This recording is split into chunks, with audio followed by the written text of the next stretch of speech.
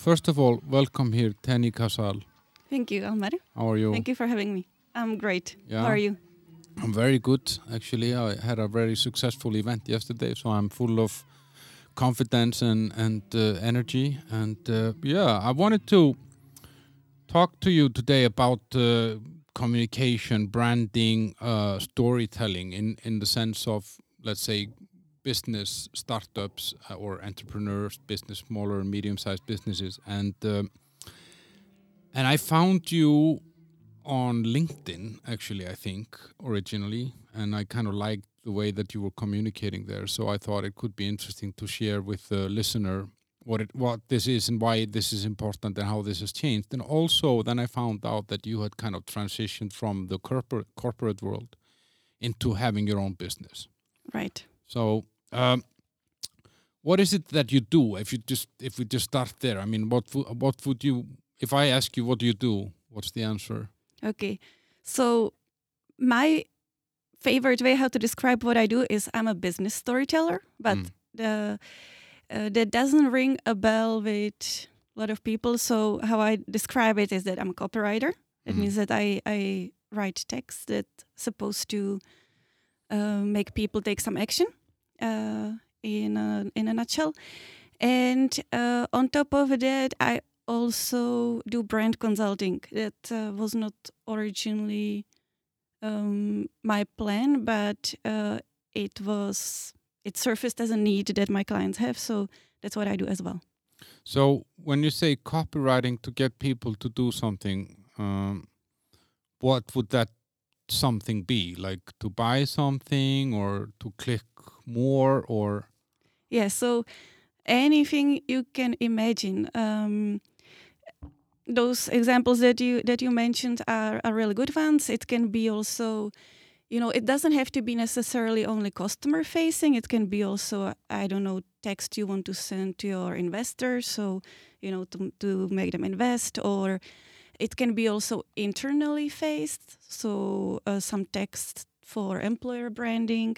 So any text that uh, you want to make some impact with. Mm-hmm. Okay, so impactful text in a way. Yeah. And but why do people need this? I mean, like because I think like when you say, for example, storytelling and this kind of things, like it's somehow not like it's not something that we use in an everyday life somehow to. But we all like stories, but when we think business or communication, we don't necessarily think stories. So. Mm-hmm. Yeah.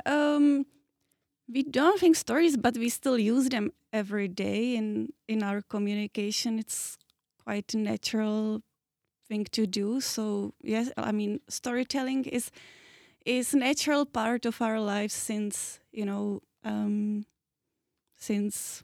since forever. Yeah.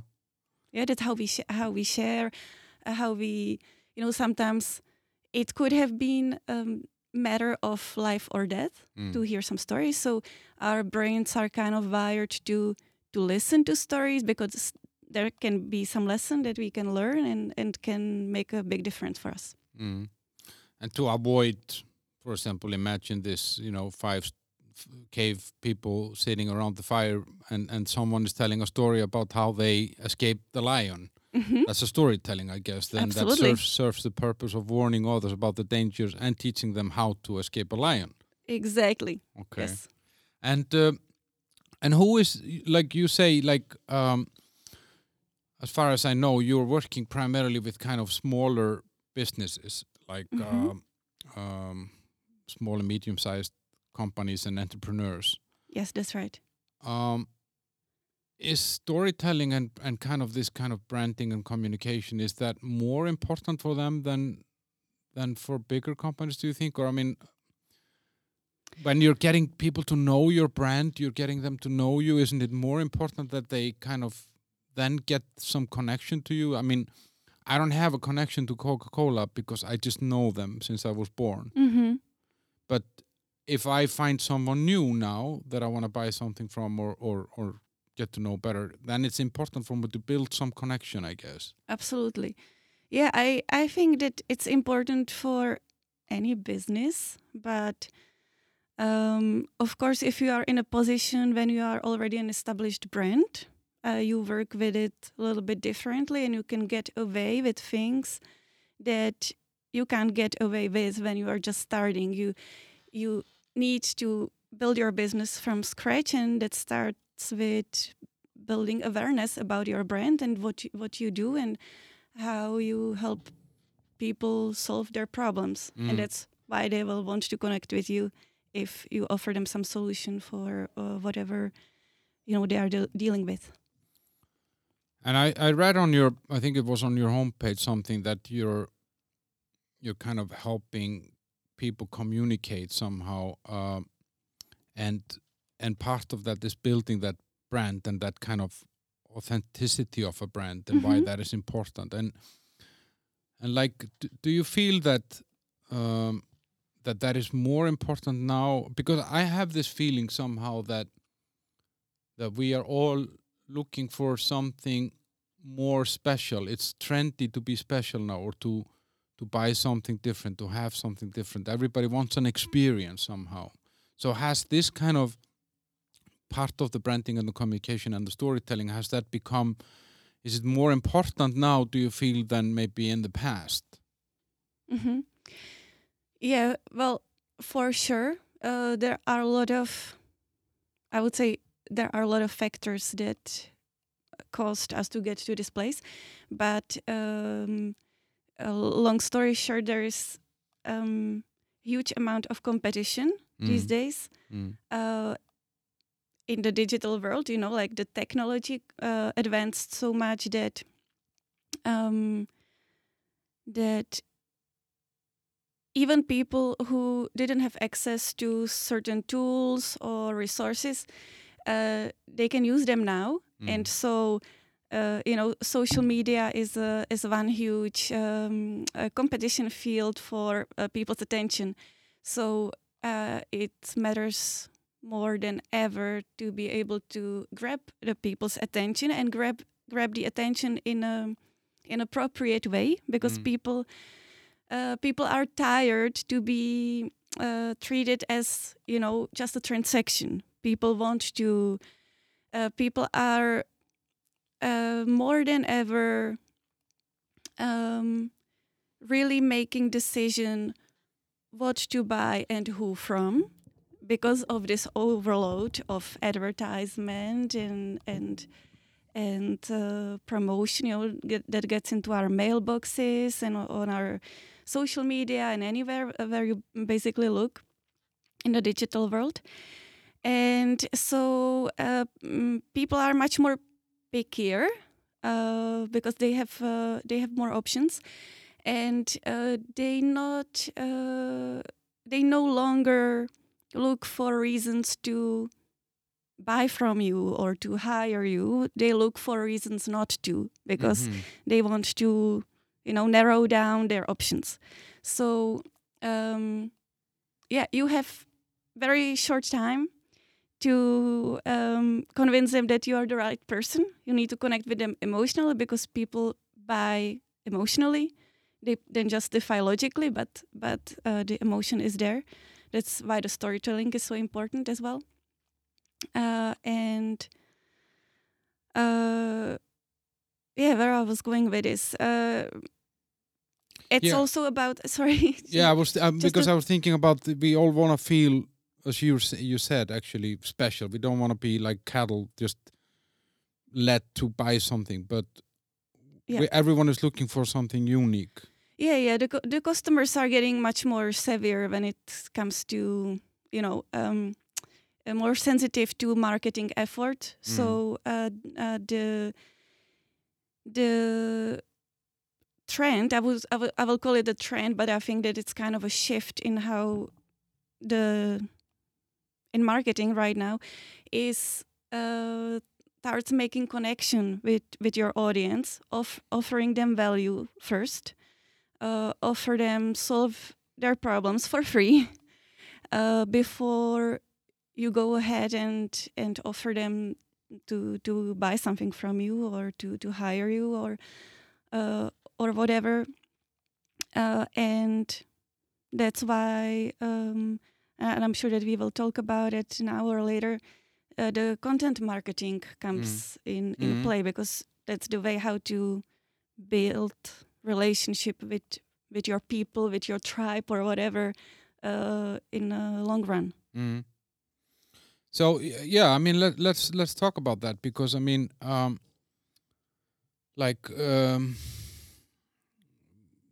when I was young, like I just wanted to have the same like everybody else, and that was part of being in the group. But I think also back then, fewer things were affordable and fewer things were available. There were fewer brands, there were fewer things that you could actually buy, and then the variety has increased a lot. And I saw actually in the morning I was reading about some sneakers that you have to be a subscriber to get them, and I was thinking, wow, this is just such a different way of going to Tesco and buying the sneakers at the cheapest possible price. And it's expensive. You pay $30 a month and you get those sneakers once a year or something like that.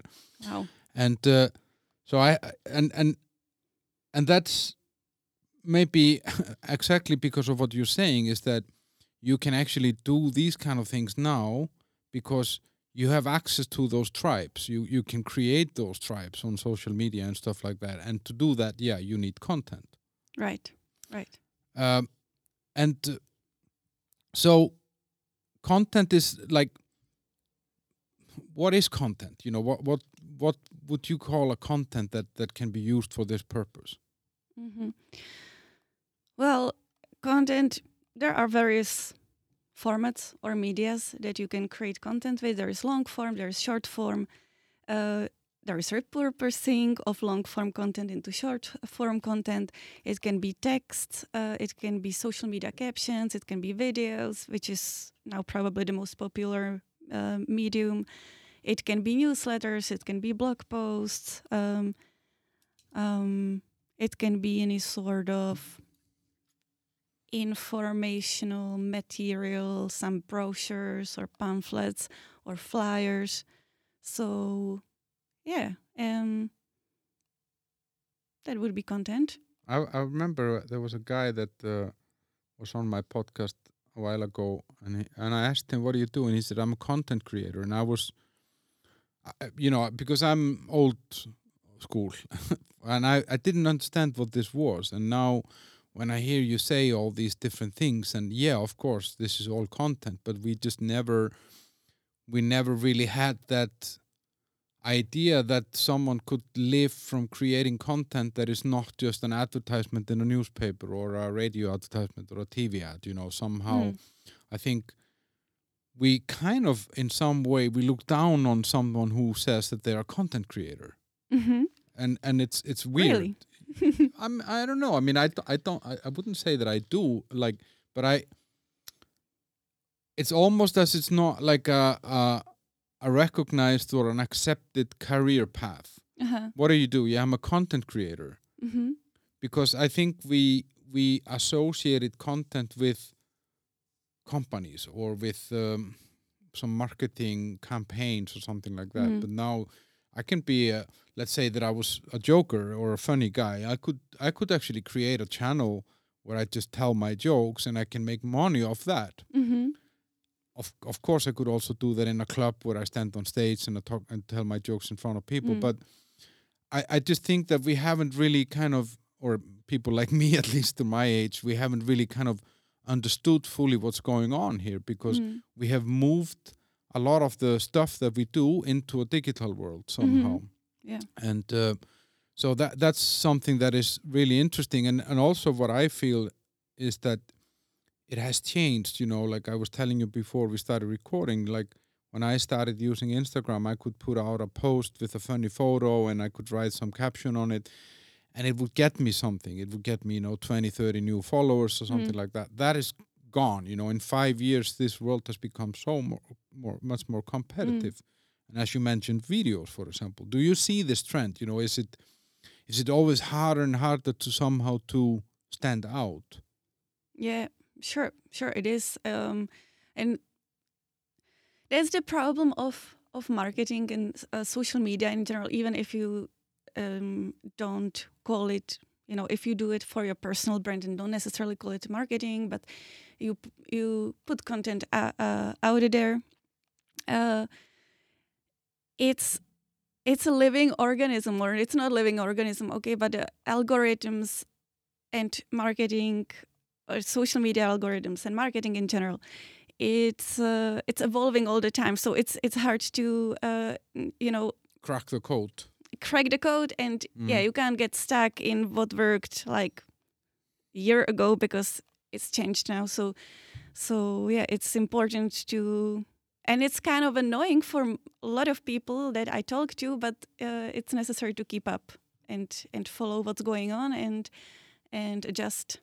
Yeah, and obviously there is one disclaimer that I want to say. We now kind of talk about the best practices or trends, but I'm really believer in that everybody should do the things their own way. Like I hate when there is this stress of, oh, you need to do things this way. You need to make, for example, videos, or you're screwed. Because it may be you need to make a conscious decision. I don't want to make videos. Take the consequences. But nobody has to do anything. But on that, and I think that's an interesting thing, because we see those distribution platforms, whether it's, let's take, if we look at Instagram versus Facebook, for example, then one would say one is picture based, the other one is text based in some way. But then you actually can find people that use those platforms in a completely different, and it works. And that must be because they're authentic, or there is something in the way that what they do makes you not think, why is he writing text on Instagram? Because that should be just pictures, Yes. So I guess that's what you mean. Like you can actually kind of get away from doing what you're supposed to do if you just do it then in the right way. Right. Yeah. I mean, some people can get lucky with just like trying something of their own, but I don't think that it happens very often. But I think that the people who succeed with something new and different are people, it's we see a lot of things from the outside, and it seems so straightforward, like that this person just came up with this, and I don't think that it's straightforward that somebody gets there. I think that they usually try various things, and they work with their target audience and see what the target audience reacts to, and then they adjust and do it in their unique way, but kind of listen to what the audience want. And what you said now, you were saying that, and that's, I think, one of the misconceptions that we have is when I discover someone on Instagram, or when Instagram makes me discover someone, let's say it like that, then, or when the algorithm on Instagram makes me discover someone, that is then usually not a person with 50 followers. It's usually a person with 500,000 followers or something like that. That's a person that has already built an audience. And that didn't happen by itself. And as you said, I was watching a video the other day of a Japanese girl on YouTube, and she was talking about how she built her YouTube channel with 2 million subscribers. It's her 7th channel.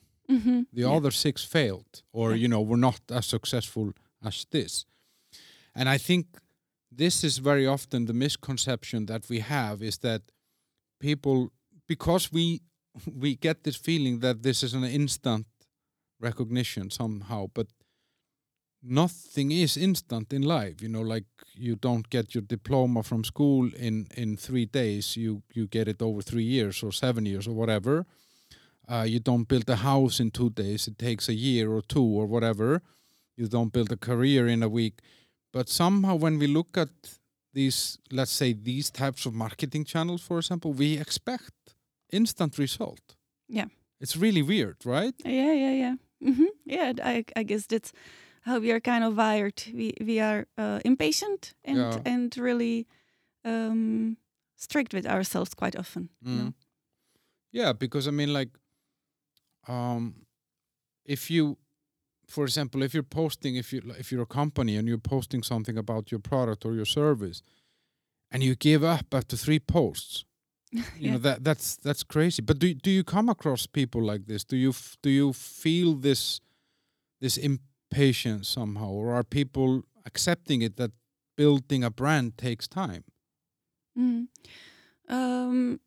Yeah, I don't get resistance for a brand taking time to be built. I do get resistance against putting the time and energy into it. You know, and that's fair. Like it's everybody's decision. You know, but if you want to build a brand, you have to expect that it will take time. It will take your energy and more at the beginning because, as I said, and it's one big experiment. You really need to measure everything, try different formats, and engage with your audience.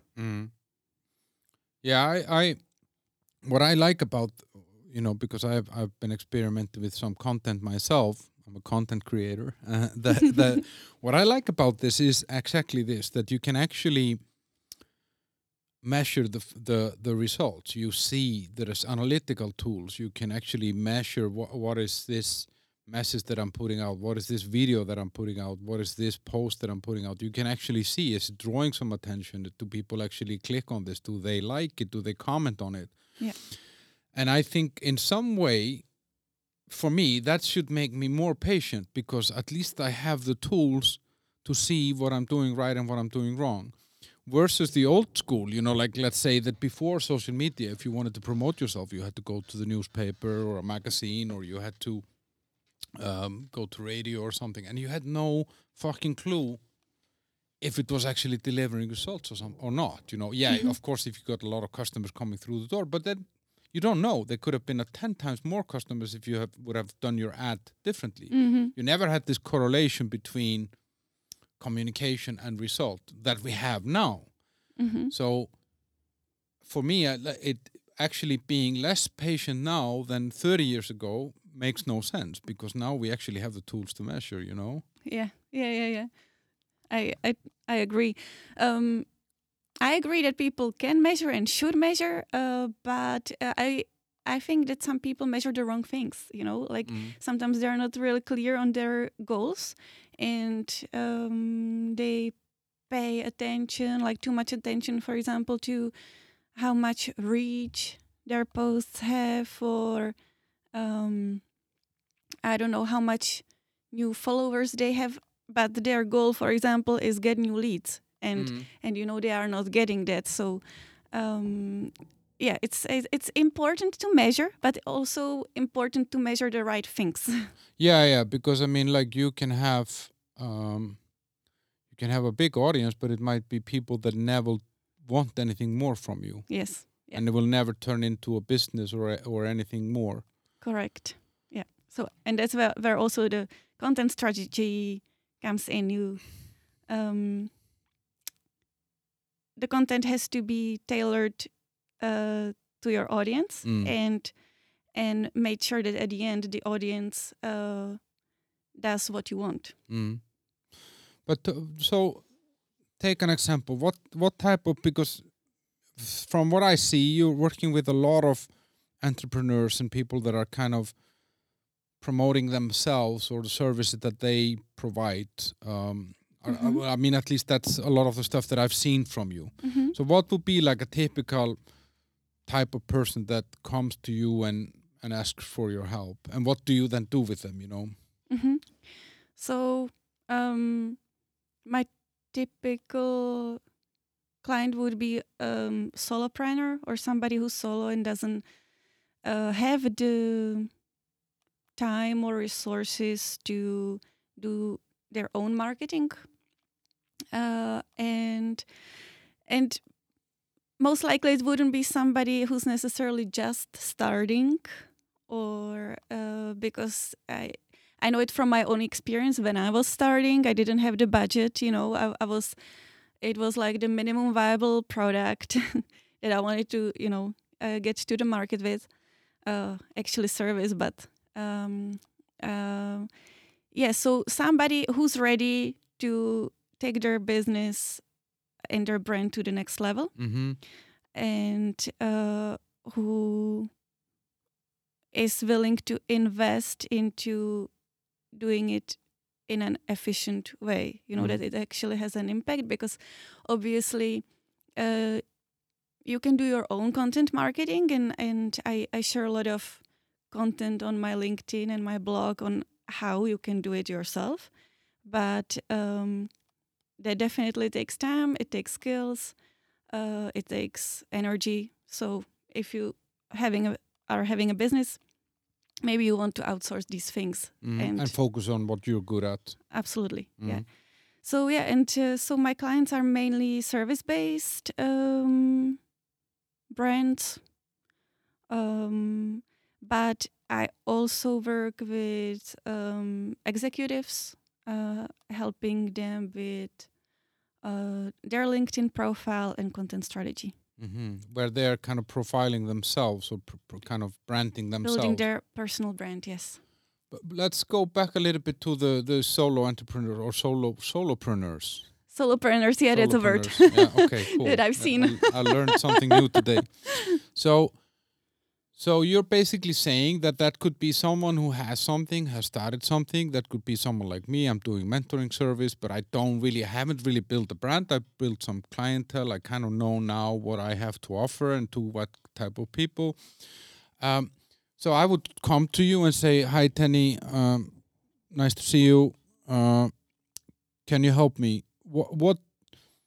What do you need from someone like me? I mean, what's the kind of, not in any details, but what happens then? Do you ask me something, or what's the process here?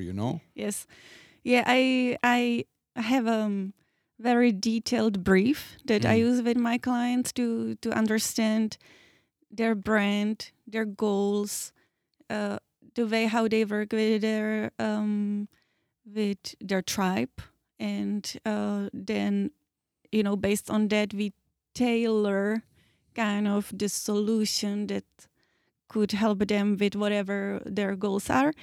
But it comes, generally, there are 3 main points that people so terribly underestimate, that it's absolutely necessary for every cooperation.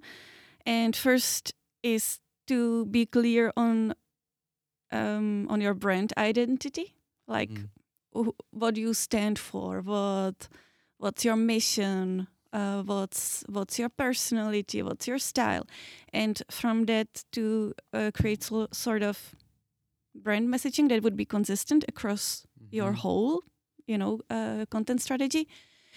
And then it's understanding your market positioning and your target audience. And there is such a weird resistance towards really digging into the target audience and market positioning. Why do you think that is? People are afraid to miss out on something. I think that's okay, I will call it an ugly way, but it's a little bit of an ignorance of how important it is for the business. I mean, there are many misconceptions about, for example, the target audience. I think that the target audience is the first element. I think that a lot of businesses do it other way around. They come up with an idea, or they have a skill, and they decide, okay, I will do my business here. But they don't think about who will they offer this service or product to. I think it should be tailored the other way around. You have like some need or some solutions to be provided, and yes, and that becomes your product. And for that, you have to have like absolutely clear understanding of who the target audience is, exactly what they need, what they fear, what their dreams are, what their objections towards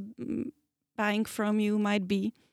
And for that you can't just assume those things. I mean, you can assume a lot of things, but then you need to do research. You need to talk to those people, collect the data, and base your business decisions and consequently also the marketing strategy on these data. And Yeah. if you don't have them, it's like a one big guessing game. Yeah, and I think, I mean, and I've fallen into this trap a lot of times myself to assume based on my own personal preferences, and then luckily sometimes I've thought about, okay, so but am I actually the target group here? And the answer is then no. And I said, okay, then I might be making the wrong assumptions because my emotional connection to this service or product or whatever it is that I'm trying to build is different, you know. So but I think this is very tempting because, you know, we and I asked you about the target audience, if people are afraid to miss out. And maybe that's an Icelandic thing because it's a very small market, you know, like we're just 300 or we're 400,000 people now with all the new Icelanders, but we used to be like 30,000 people. And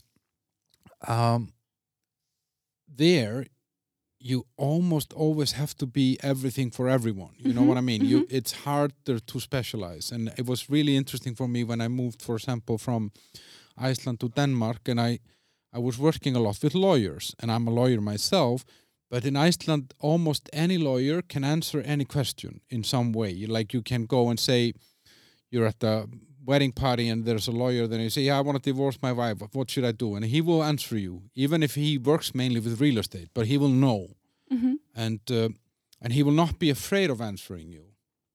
And when I came to Denmark, and, you know, like I was asking our lawyer about something, oh, no, you need to talk to my friend here. He's a specialist in property law or something. You know, there was much more specialization. And I feel that sometimes, or I can imagine that people are afraid that if they narrow down their target audience and they say, okay, I'm in for overweight men 25 to 35.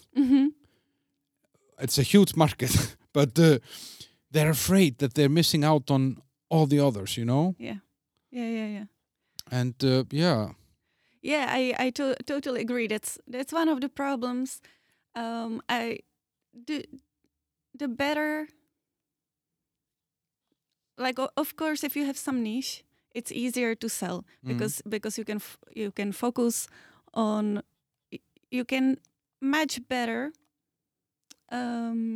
craft your message so that it resonates with this special group of people. Because if it's too broad, it's hard to really resonate. But there are brands that can do it. You know, Apple. I don't know. It's like it's for they are for everybody. So not for everybody. Okay, that's not for poor people. Not for poor people. And for example, not for me. I'm not an Apple person. I don't have any Apple products, and so yeah, it's not for everybody. Nothing is for everybody. Yeah, but they have a very broad appeal. I mean, and you have that with a lot of products, you know, but I kind of have this feeling sometimes because I talk to a lot of entrepreneurs and I work with a lot of entrepreneurs, and I kind of do the same as you're saying. I start by saying, so what is it that you can do, and then for whom is it, and why should they buy it from you? What problem are you solving for them? What pain are you easing for them? And that's the most important thing, because then you're building your service or product for that audience, and you're building then your marketing. You're figuring out where are these people, and I think, this is one of those things that I have a feeling that a lot of people with ideas, they don't want to get into this process.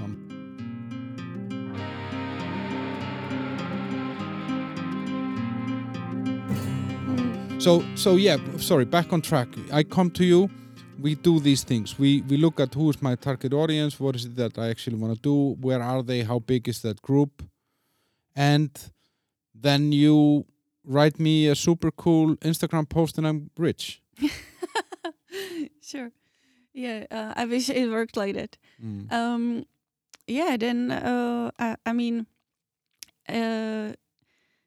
we need to like we basically I look with my clients at the data that we get from this briefing, like strategically. Like, of course, if you I don't know if you're a copywriter like me, probably Instagram is not your channel. So so it comes also down not only to what content you need, but I always circle back to the target audience. So where does your target audience hang out? You know, like are they on Instagram? Well, I'm a copywriter, so I sell to businesses or brands. So my audience hangs out on LinkedIn. So okay, I have an Instagram account, but that's absolutely not my channel. You know, I use it kind of because it's easy to post on Facebook and then it goes to Instagram too. But you need to understand what's your primary channels, and for that you need to understand the target audience first. And then if you are interested in content marketing, for example, we would define some sort of themes, some sort of strategy of topics that you deal with on a daily basis.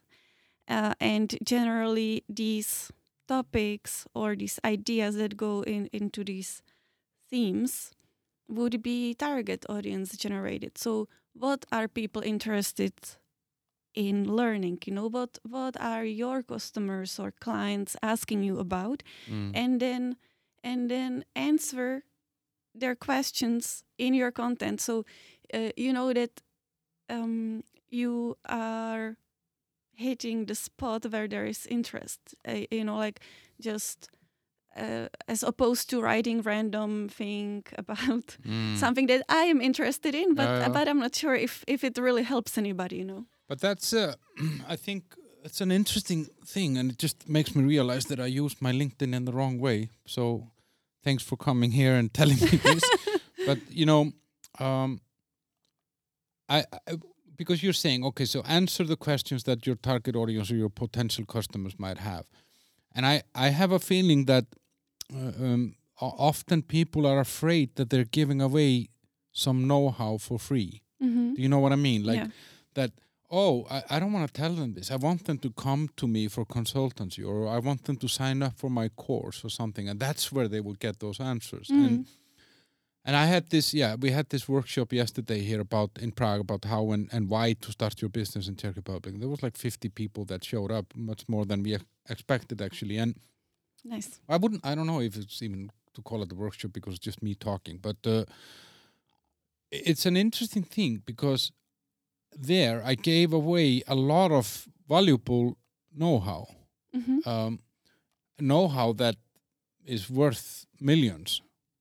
But of course, it was just over 2 hours, and not everybody can just take it on board and run with it and become the next Elon Musk or something like that.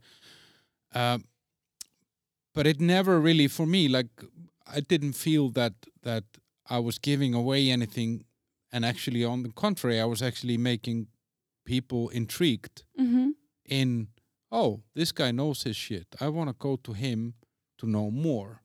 Absolutely. And then they will come to me, and already have 3 or 4 people just last night that signed up for the first session. So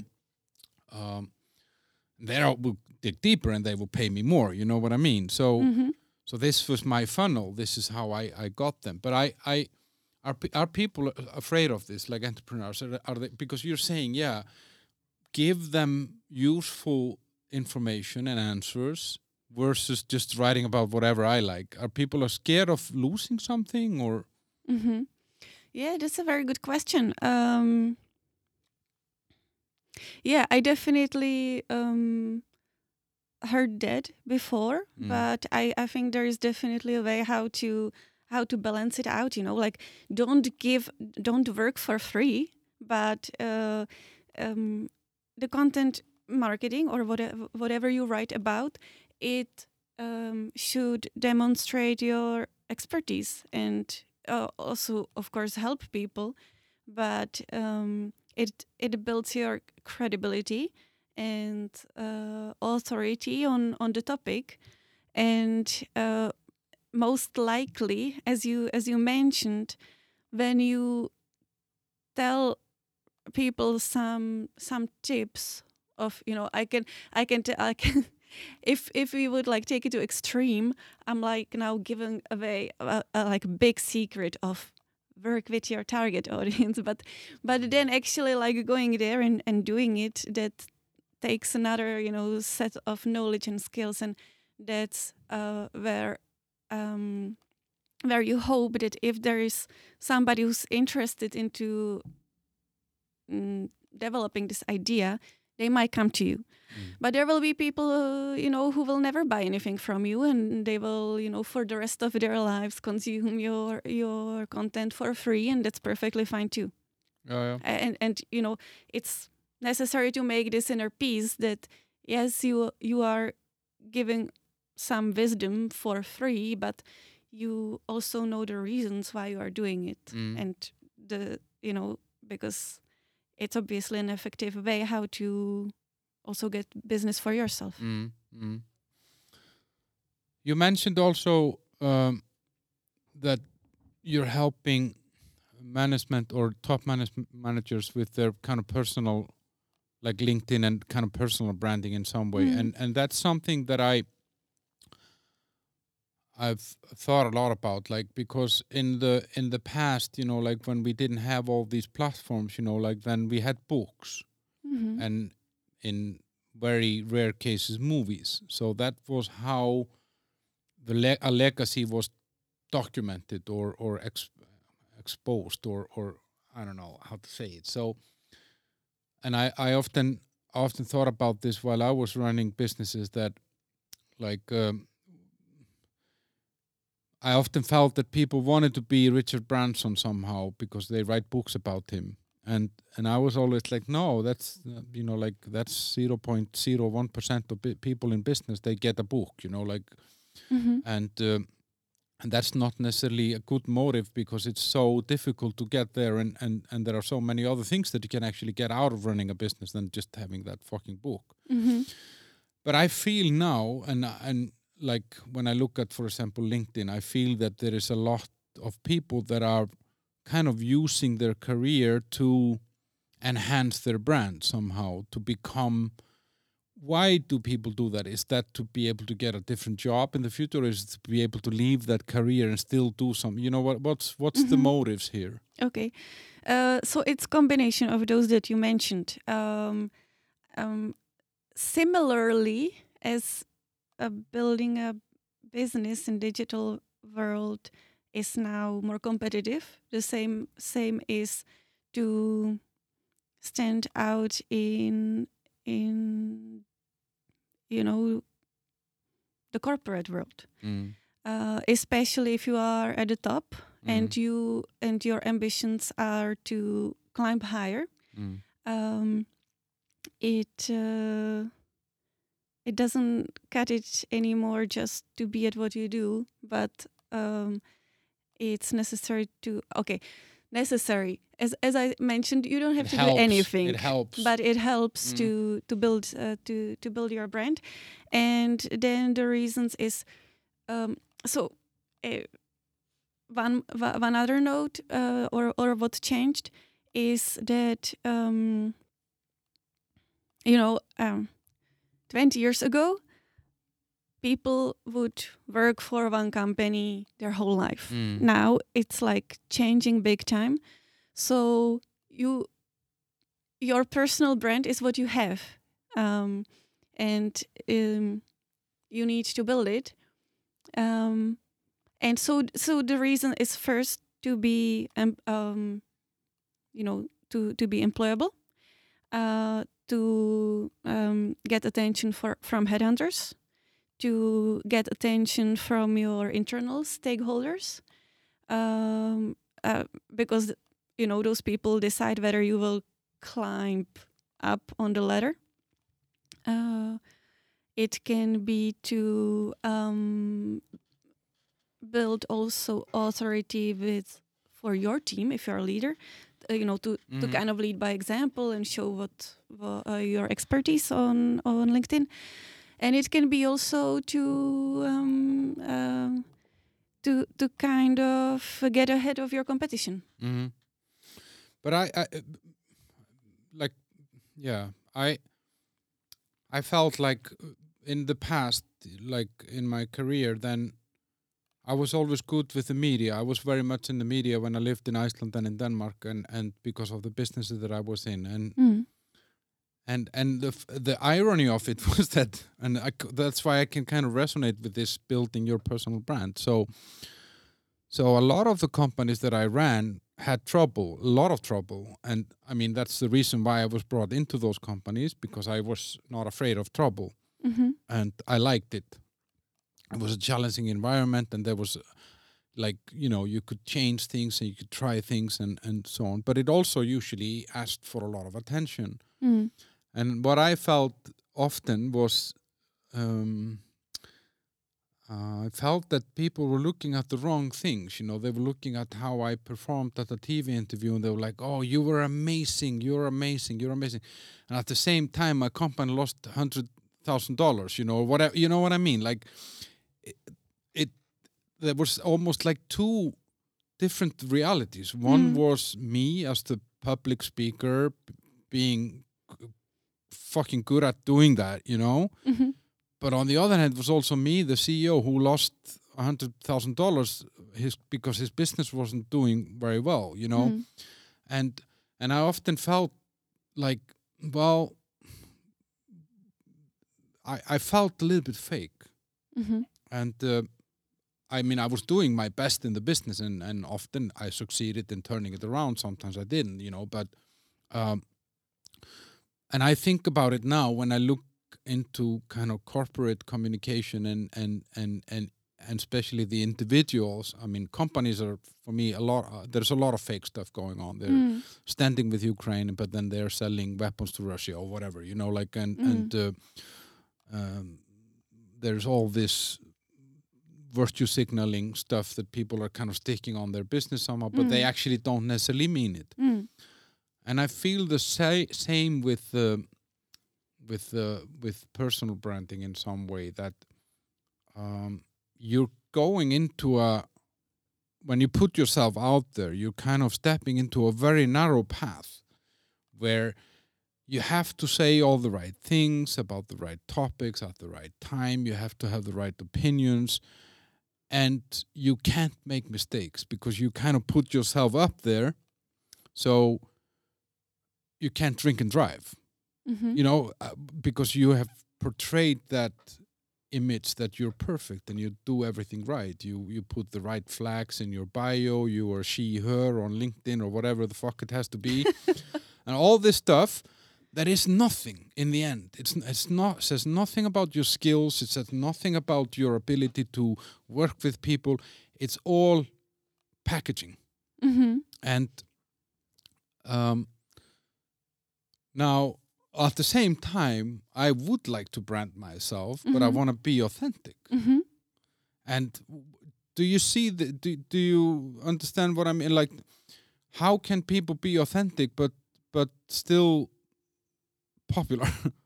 Because if we would all say what's on our mind, people would fucking freak out, Yeah. Wow, that's a loaded question that I don't know where to even start. So this fake image, I really dislike that, and well, there will be always people who will do that, who will try to pretend to be somebody else on social media and be completely opposite in real life. But I think that's more of a problem of integrity of that individual, rather that's a problem of personal branding.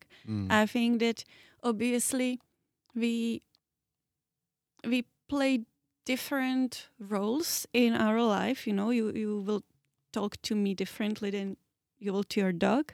Yeah. Hopefully. Yes. And or to your mom, or I don't know, you know, like, and you adjust to different audience. Yeah. That doesn't mean that you are not authentic in all those moments. You That's an interesting thing, actually. I agree with you. This is Yeah. interesting, yeah? yeah, you just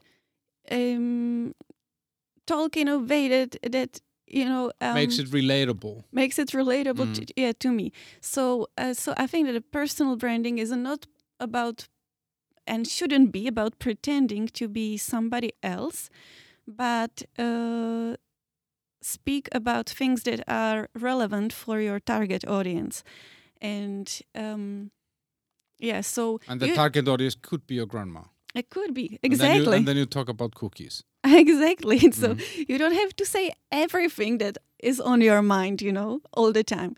Yeah, you don't come home, Grandma, I'm super horny now. Like, no, you come to her and say, listen, let's have some cookies. Yes, Okay. exactly. Yeah.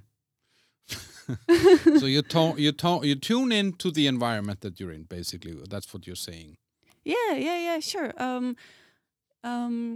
Yeah, and I think that you shouldn't lose yourself.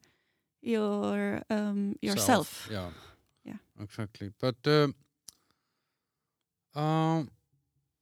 yeah, I wanted to ask you something about here, because you know, like, you kind of told me that you refer to yourself often as a copywriter, but it is more than just writing the text. It's understanding for whom is it, what am I going to tell them, all that. But I have a friend who is a translator and a copywriter, and she told me this summer, I met her, and she's told me that she's suffering because of this new AI, chat GPT, and all these tools that are now available to people that have been working with text. Mm-hmm. Do you see those tools as a threat, or can they be to your? And now I'm not talking about if AI takes over the world or something. That's a whole different discussion. But do you see them in your line of work as an advance or as a threat? Mm-hmm.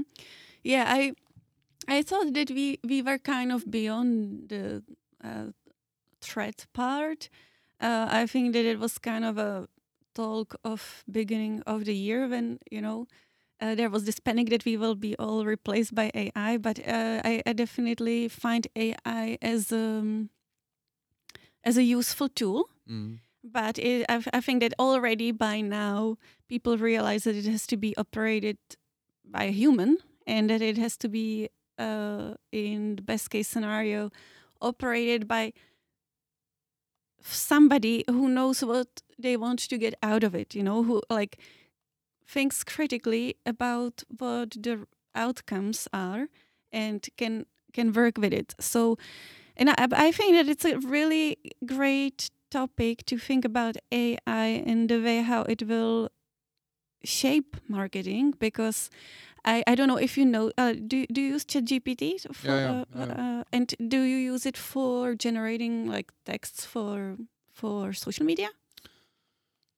No, not a lot. I usually, if I use it, for example, then if I do some social media posts about music where I feed information into ChatGPT and say, please extract 15 most valuable points from here that are about this and this and this theme. So in that way, it's just summarizing. I use it, and then I write my own versions of it, because I never felt that anything that came out of that screen is me. Yeah. It's never authentic. Yes. So I can't use it as it comes from the cow. So whatever comes from there, I see, oh, that's cool. I forgot that point. And then, but then I write my own.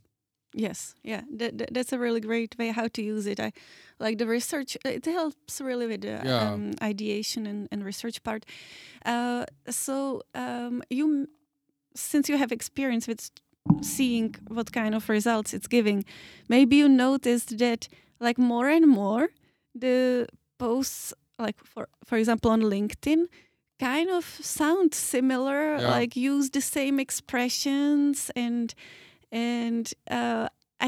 I can like totally spot it when I see some posts. I'm like, oh, this is ChatGPT, like without any editing probably. And I think that in a very short time people will get tired of it. So when it comes to AI, just to answer your question, I don't think it's gonna replace anybody. I don't think it's gonna replace copywriters. I think it's a great tool to use, but you need to know how to use it. And I think that people will, after the initial panic and experimenting with the tool, and it's okay that people are experimenting with it, but I think and using without any sort of editing the post, because it will just accelerate the moment when people will realize that they need a copywriters, because they can't just copy paste this. And more than ever, I think will be important the storytelling part, because that's the authentic part that you bring into your content. And it will. I think that more than ever, people don't want to wonder like, was this generated by ChatGPT? They want to hear some story. They want to hear real case studies. Something that is human, not computer generated.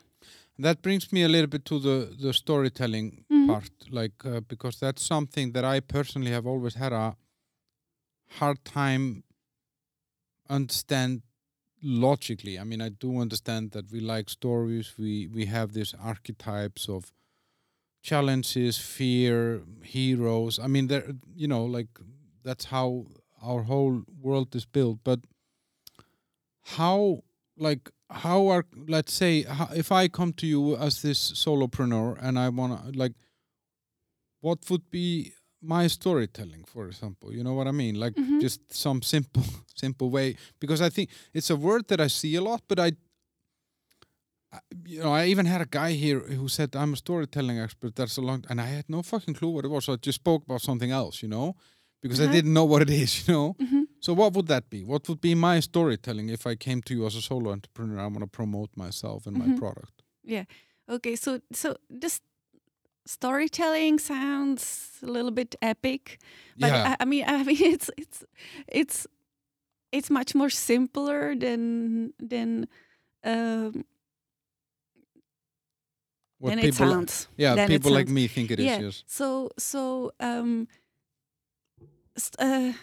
wow. So storytelling can be basically weaved in all your content and presentation, and it's just a way to display or showcase your personality, your values, and your mission. Obviously, it has to be story that is relatable to your target audience. So that's where the skill comes to pick the right, because you are full of stories. Your whole life is one big story, so it's necessary to pick the right one, to formulate it in a way that it makes sense, because it will never be full story. It will always be just like a fraction of some story. So so depends, like if you want to If you want to bring people to your workshop or session where you talk about business, you will speak about your background a little bit differently than when you want to sell your music album and Okay. want to display your skills or your experience in this area. So there comes the strategic storytelling. What's the story that I want to tell? What I want to say by it? What kind of values I want to display? And the storytelling is very important, especially for businesses and brands that are just starting, because there are various awareness levels of your audience.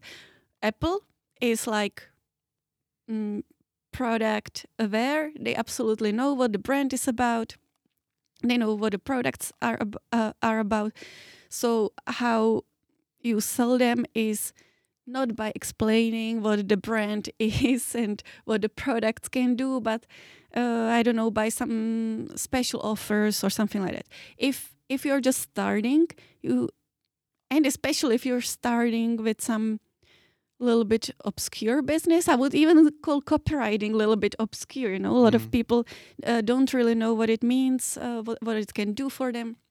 So there is a lot of educating through storytelling, to showing Who you are. who I am, to showing case studies, how now we are doing it kind of. Also, this is kind of storytelling. I tell you like how I work with my clients, and the other party can connect with it emotionally, can picture themselves in that role of being the client, and imagine how I could help them, and that's how it works. It's actually relatively simple, but it's not easy.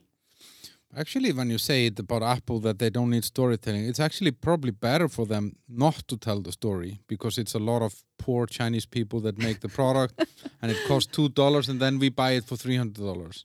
Oh no, They don't want to tell that story, that's the story that they definitely strategically don't want to tell. But I just want to say that every brand needs storytelling. Apple also uses storytelling. It's just a different kind, like it's it's less educational. Yeah.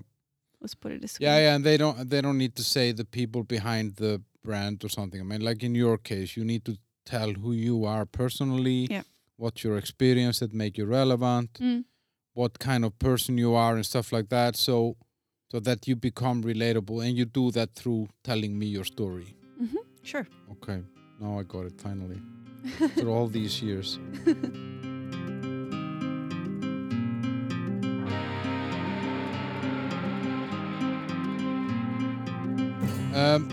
But you mentioned before this, I want to kind of, because you haven't been doing this forever. I mean, you kind of transitioned. So you were doing headhunting. Yes. And so I guess for you to work with top level management in branding comes easy. Right. You did headhunting for a few years, like top level headhunting, right? Yes, executive search, it's called. And but how is that? Like, is that fun or? Yeah, sure. I mean, I liked my job. Yeah. Definitely. It's exciting, especially in the Czech Republic. You can, I can probably relate. Like Iceland as well as Czech Republic are small markets, and so working here means being a generalist. Especially in executive search, you don't really focus on one special industry or function. So for me, the exciting part about this job is that you really see successful businesses across industries and talk to successful people that have even bigger ambitions to strengthen their leadership teams, and you are there helping them find the right person for the job. So obviously, there is big learning aspect of it, which is super exciting. Let's put it this way. But in this, I mean, you need to be a good like recognized character and stuff like that, I guess. I mean, like if you're headhunting, you can't just bring some garbage to people and say, here you go, here are 5 candidates for. I mean, you know what I mean? Like you, and in your case, you were filling positions, or like somebody says, I need a new CEO for my business. Here, go and find that person. Mm-hmm. Like, so I guess you need to be pretty good at figuring out who is right and who is wrong for that role, right? Yes. So, as any, I guess, consulting business or project-based business, you start from the beginning, from learning about your client, about as much about their business and their needs, and then this job is really research heavy. So you start with research strategy. Obviously, one of the tool that comes to mind probably to everybody, and that definitely plays a role in the search strategy is LinkedIn, but it's not the only one. You identify what are the competitors of the company, or what are businesses who do things similarly. There can be the relevant people, and you start sourcing these people, approaching them, and like not everybody is in the position where they want to change their career. They are not job seekers. You go to them and ask them if they would be open to talk to you, and then obviously what you are well briefed what your client is looking for. So then comes the interviewing skills. You need to probe for evidence of those skills. But generally, you also assess the personality. But I gotta say that generally people at this level of management got there for a reason, and they are generally like really good in communication. They are very they are used to be approached by headhunters, so it's relatively easy. They know that it's beneficial for them to be in contact with headhunters, so they treat you respectfully. So when it comes down to then make the full picture is referencing. So then you take reference on that person, again, probe for the evidence of various things. I don't know if I'm answering your question. Yeah, yes and no. I mean, like you answered a lot of other questions I might have had, but I'm just thinking because like asking someone to leave their job behind, because headhunting is not finding someone who's unemployed. Headhunting is usually finding someone who is working somewhere already. So you're asking them to leave their job to go into a new company. So they need to leave something behind that they know and they're comfortable in, maybe. And then they need to go into something new that they don't know. So you need to sell that to them. Yeah. And then the new company, they need to be a good fit, because otherwise they will just be there for 6 months or something, then they leave or whatever. So I'm just like, like I guess it takes a lot of kind of understanding, as you say. You understand the role, but you need to understand, I guess, the culture also and the personality and how that person fits into that business to be successfully placing somewhere in a new job, Yes. Yeah, absolutely. I actually, one of the companies that I worked for, it's like in top 5 of worldwide of companies in this industry, and they had their own research on the reasons why placed candidate wouldn't succeed in a new role, and it's not because of skills, it's not because of location or the job or anything, but it's because of the culture. The culture is extremely important. So generally, there exists some sort of culture assessments, personality assessments, leadership assessment system, and a lot of companies use those. I think that they should, because it's good to have the data to base your decision on. But also on the chemistry. So of course, me as a headhunter, I don't have the final call.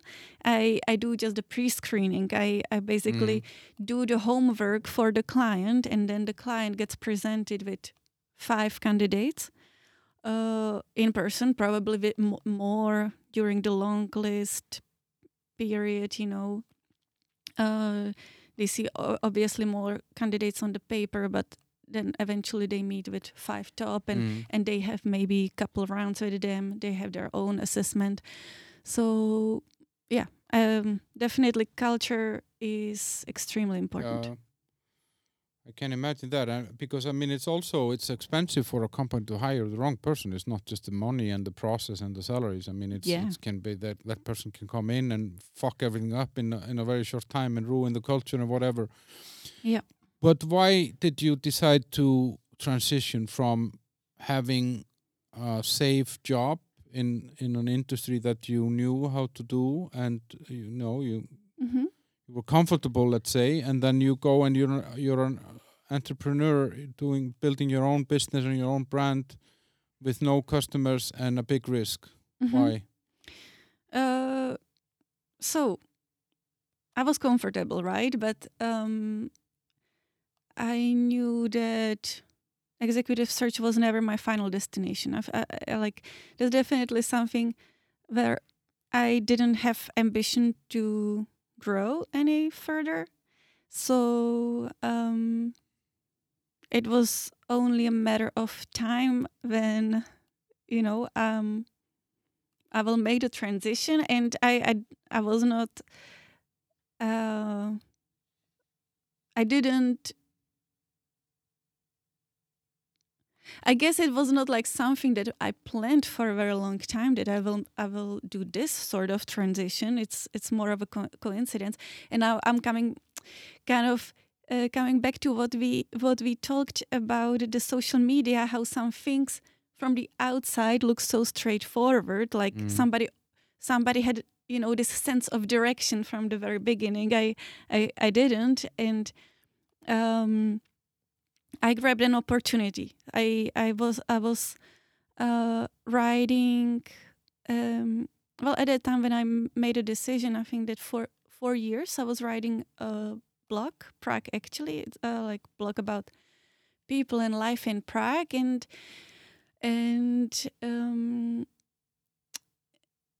people start turning to me and asking me if I would write something for them, if I would help them with their musician bio, or write an article about what they do, or help them with their promotion. And I was like, hey, there might be something here. And so I developed the idea further, and I started with a target audience. There was a need. I saw a need, and so I think that I wrote in my Facebook network, if somebody would like to pay 1,000 crowns, it's just like some symbolic money for me writing them some promotional text, some short promotional text. And to my surprise, it was not the original target audience I had in mind. There were like no musicians, no artists, no painters. They never have 1,000 crowns. That's 40 euros. But a lot of small business owners and solopreneurs reached out, and I was like, okay, I think that I can do this. There is a potential. We'll see where it goes, and then again there was like a mm, bit of a process of me figuring out what I actually need in order to quit my job and see where this would lead me. I had a coaching session with a friend to kind of help me figure out what I needed, and um, it came down just to have some sort of financial cushion. Mm. And within half a year from that moment, I quit my job, and I.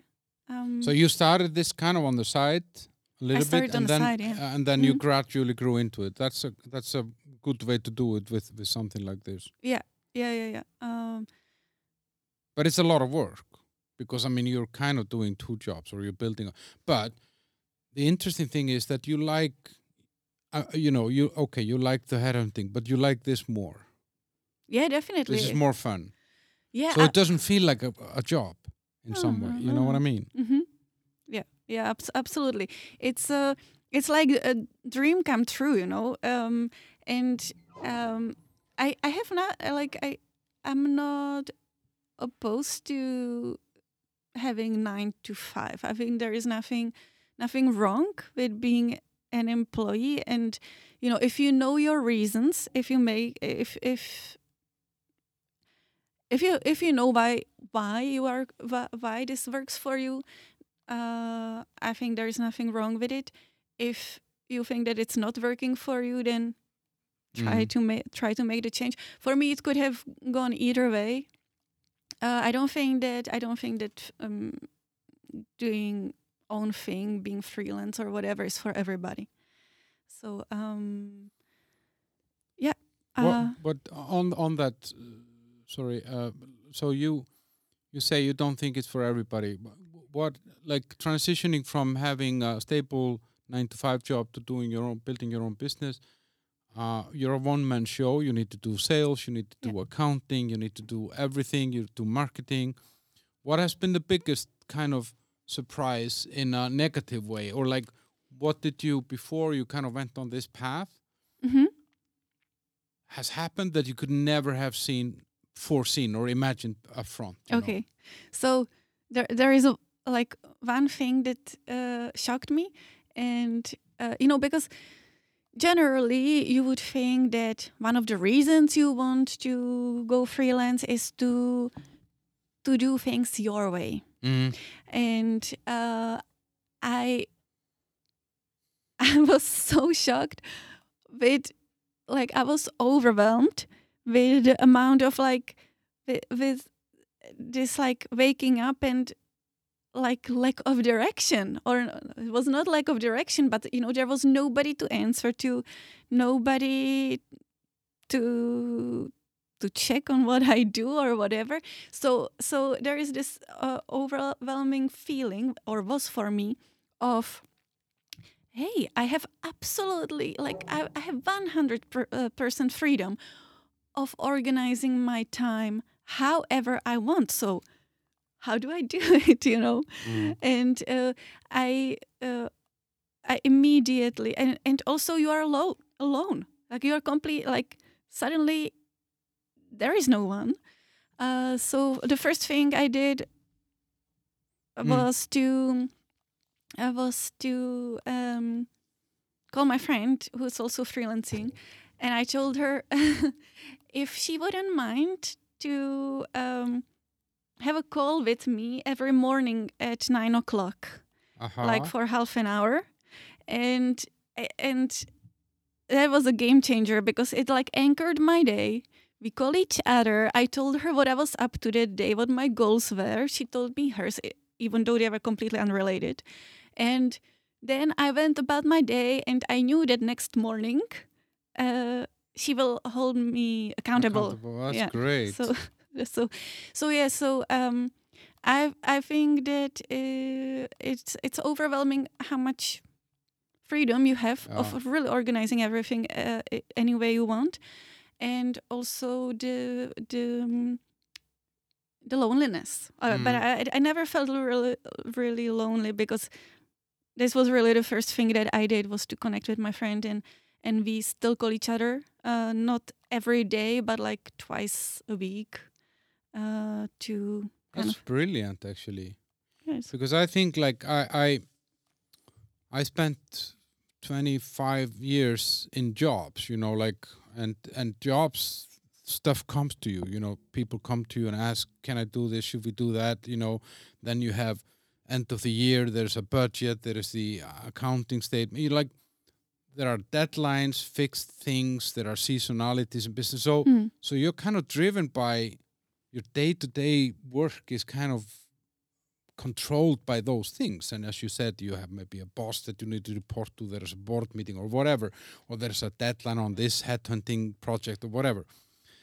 And then when I went away from that and doing what I'm doing now, doing mentoring and coaching and all the other stuff that I'm doing, I felt the same as you. I felt like, so nothing is coming to me. Everything that I want to happen, I have to make it happen. Yeah. And that's not easy, because if you're used to it, that you're in the machine and you're spinning in there somewhere and you get something to do and then you finish it and then something else happens, Yeah. And but I really like this with your friend to call your friend, because I think what I do is that I try to write. I use my Google Calendar, so I put a lot of my stuff in there. Reminders. I just found out that actually you can even put tasks, but Google is a new product, so I'm still learning it. But I write down. I have pieces of paper with memos and stuff that I want to. This is what I want to do today, or this is what I'm going to focus on today. And then I try to separate the days of the week. So I say Tuesdays, Wednesdays, and Thursdays, I'm focusing on this activity. Mondays I can do this, and on Fridays I'm doing that. So. But it was not something that was easy, But because I feel with what you're doing with your friend, you're manifesting something. You're basically, by saying what you're working on, means that if you call her the morning after and you say, I really didn't do it. Okay, you can do that once or twice because you just felt bad or something bad happened or something. But if that's the pattern, if 90% of the time you didn't do what you were going to say to do, you're going to look silly, And we never want to look silly. That's why when I'm running marathons, I tell everyone I'm going to run a marathon. Because then I know I can't bail out. And we're manifesting, But what are the benefits of kind of, what has been the benefit of doing? I mean, I guess you were doing that blog for no non-profit, like you were just doing it out of passion. Yeah, I still am. Yeah, and you turned passion into a business. So I guess that's because I feel when I'm on some of the stuff that I'm doing, it doesn't feel like work. It feels like fun. Yes. So I can sit at home until midnight and do something about it. And I don't feel like I'm working actually, but it's work. You have the same feeling. Yeah. I have to say that I love my job. Yeah. It's not anymore that I like it and I'm comfortable, but I love what I do. I feel like much bigger sense of purpose, and it has also huge benefits to my own lifestyle. So in what way? So yeah, I mean, like I think I will tell an example, and I think that will illustrate it pretty well. Like last year, I was sick a lot. I think that it was like my immunity system was not really ready after we were locked down for so long to suddenly be exposed. And I like whenever I got out of the house, I caught some virus, and then I was like in bed for a week, and I could have just cleared my schedule, like reschedule things for the next 3 days and just lay in bed and get better. And I didn't have to feel so miserable that I'm letting, team of people down, or like, and it's not like, okay, if you're sick once, but I was sick every single month, at least once. So just the fact that you can take care of yourself, that you can take care of your needs, and I mean, given that you know how to do it and you can listen to your body, because I'm sure that there would be still people who would like push through and like work through it or whatever, but the option gave you a flexibility. The and option is there, yeah. Exactly. Yeah. So that's. And then you get to meet a lot of different people, because I'm like, you are working with people that are focusing on very diverse things, and working. I guess that's exciting as well, Definitely, yeah. I think that I was much more in touch with people when I was a headhunter, because I was contacting people almost on a daily basis. But it's a different thing, though, because here you're helping someone building their brand, their tone of voice. So you're it's almost like raising a kid, and then or fostering a little duck at home, and then you let them out to the nature, Yes, totally. Yeah, this sense of me really having some sort of purpose and making difference is very, very different.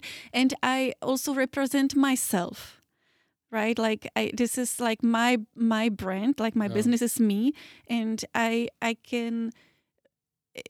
It gives me much more freedom to be more myself, and I'm not saying that in my previous job I was pretending to be somebody else, but I played the role. I was an employee. I was representing my employer, and that has a very different feel to it, like very different.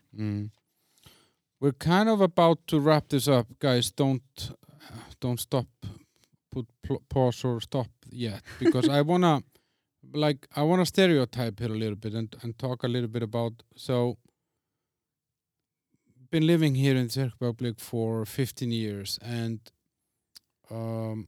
most people, when they would come, most people that I know here, locals, that would come to their parents or grandparents and say, yeah, I'm gonna quit my job in this well-established brand, which has a secure paycheck and everything is fine. I'm gonna quit it, and I'm gonna do some stuff that you don't even understand. They would say, oh, that's risky. People here are relatively risk averse. You know what I mean? People want safety, and for good reasons. I mean, people have been poor here for a long time. There has been, hard times. So it was not a risk-seeking nation, because if you took risk and failed, you were just kind of on your own. You can take risk in Scandinavia because, we take care of everyone, like it's almost pays off being unemployed more than working, So was this, why are you, because this is risk. Yes. What is it in your personality or your background that makes you willing to take that? Is there something that you think about, like when you think back? This is why, and you have a foreign husband. That's a risk. Or adventurous, let's say. Yeah. Why are you doing this? Okay. What went wrong? Yeah, I think that me making this leap is more a symptom of my generation, rather than something that would be like completely bold or determined by my upbringing. Definitely there had to be something in my background that shaped me to go this way. I think that I was very entrepreneurial since I was a kid, and I always had a lot of like hobbies. They were like almost full-time hobbies on a side, whether it was like sport or journalism or or karaoke. Mm. And one of them, it was just a matter of time when one of them will turn into something that I turn into business, I guess. Mm-hmm. And But were you encouraged, like by your parents, for example? Like, did they encourage you to explore, or were you just always curious yourself, or? Yeah. I think that I was always curious myself. Mm.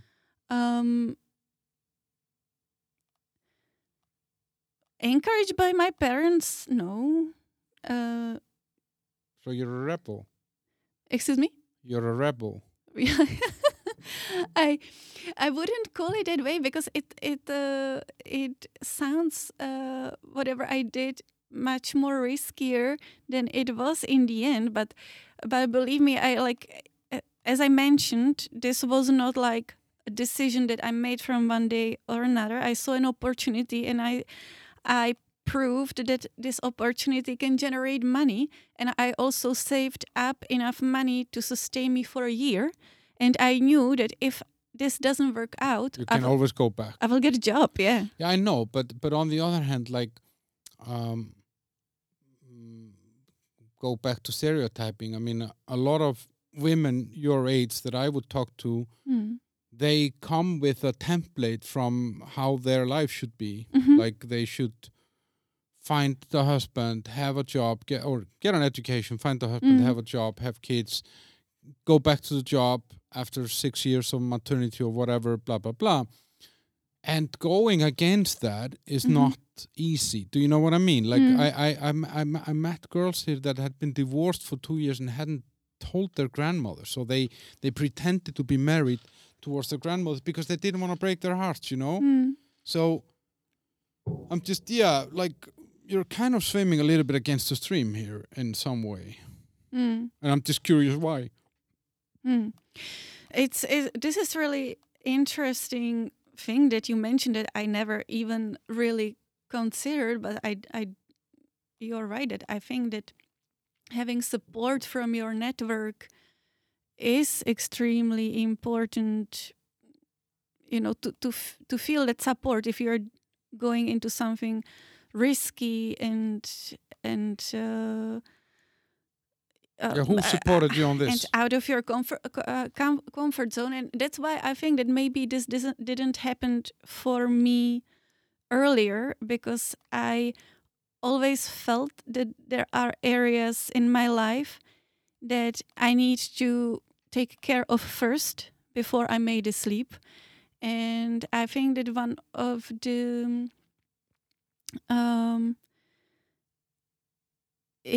biggest help, you know, it felt also smooth for me to go into this business, and it felt right from the very beginning. And I felt like I made it. You know, like how we always chase after something new. I felt like after I quit my job and started being copywriter, I was like, done. I'm done. You know, anything in my life now will be extra. And even if it doesn't succeed, you know, I'm glad that I'm here. And it felt really right and comfortable. And I think that one of the big part is the support by my network, and the fact that I took care of my things before I went into this. And the support of my husband, because I mean it's a big decision for the couple as well, you know, to change your career and go into something risky. And well, I was first prepared personally. I had a financial cushion, I had a plan, I had it kind of, you know, like I had a proof that this might, you know, that there is a potential, that there is the target audience. So, and he was extremely supportive. He was like, you know, he was so happy for me, and said that, you know, if something wouldn't go according to the plan or whatever, that he would support me. Even financially. But I hope that I will never get to that point. I like to make my Own own money. Uh, And with my parents, well, they were not excited, but I think that they trust me that I know what I do. So like there was nothing that they could really do to change my mind. So why to? I think that they learned over time why to fight me when I'm already determined. It would only, it would only. Yeah, push you. You would do opposite too. Yeah, not necessarily opposite, but it would drive me away. From them. And I wouldn't want to share with them about this part of my life. It's just big, and and again, I think that I proved them that I had it figured out, that this was not a crazy idea. Yeah, but you had some crazy. I mean, you were fencing, for example, like and that's for me. Like, and then you have a pet. You have a turtle as a pet. Yeah. So there is some, I don't know, some dancing demon inside you, or something that makes you want to do something different. Because I mean, fencing is not like a typical sport, right? Yeah. Yeah, it's funny how many things I guess in my life are just like kind of started with a coincidence, or with just like opportunity presented itself, and I went for it with, well, the turtle was idea of my parents when I was a kid, like a calming pet. Yeah, I always wanted a dog, but they wanted to appease me, like to meet me halfway, but they didn't want to take care. They never heard of cats, so they came with a turtle. Yeah, I think that even a cat is much more high maintenance animal than a turtle.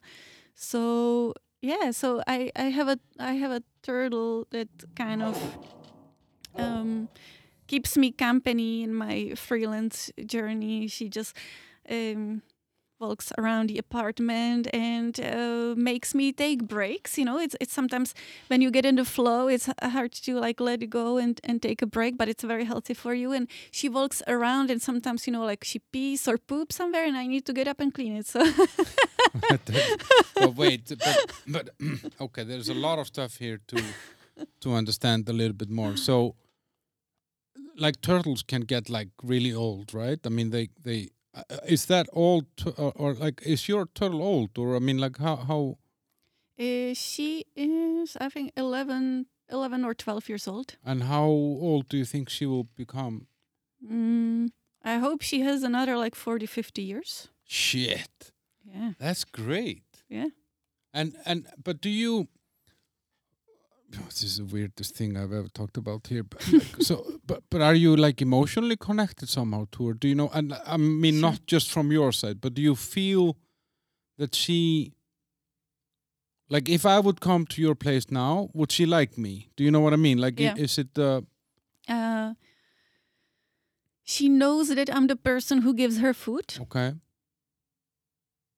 And that's about it. Yeah, I mean, she can recognize who me and my husband are. She can, I think, turtles, by the way, they don't hear, but they can like feel. They don't have ears. They can feel like vibrations, and they can see and smell. And I think that she can. She definitely can recognize.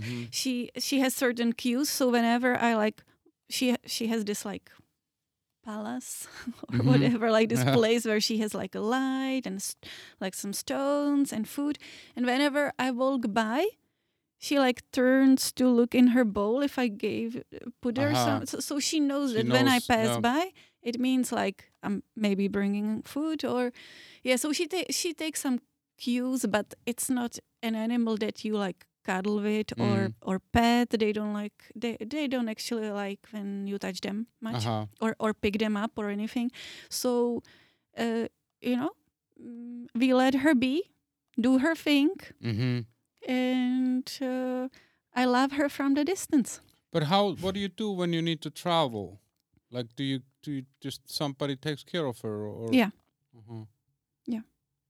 and like, but like, does she swim at home, or like, does she like swimming? I mean, is there some?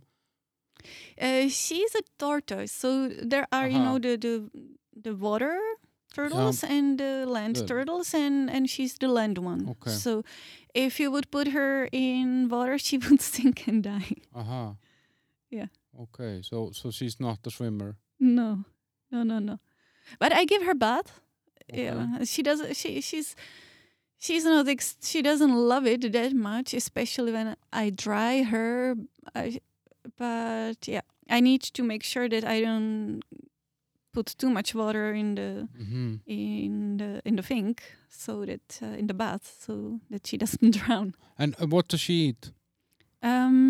She eats greens. Okay. Like she loves lettuce and rocket and all sorts of salads and leafy greens. Okay. It's really interesting. So for the next 40, 50 years, you're going to have a pet. Yeah. Probably, yeah. Yeah, but extremely low maintenance, like not needy at all. She just like... Not like my dog. Oh, but your dog is so cute. Yeah, she's cute, but she's needy and high maintenance and jealous and protective and possessive and everything. And yeah, but okay. I just kind of, I think we can end it on the turtle. Her name is Sophie or Sofinka, right? Sofinka, yes. That's kind of like Sophie, right? Yes. Sophie the turtle. Yeah. Yeah, I was wondering how do you know this information, but I guess I told you, right? Yeah, you told me about the turtle before.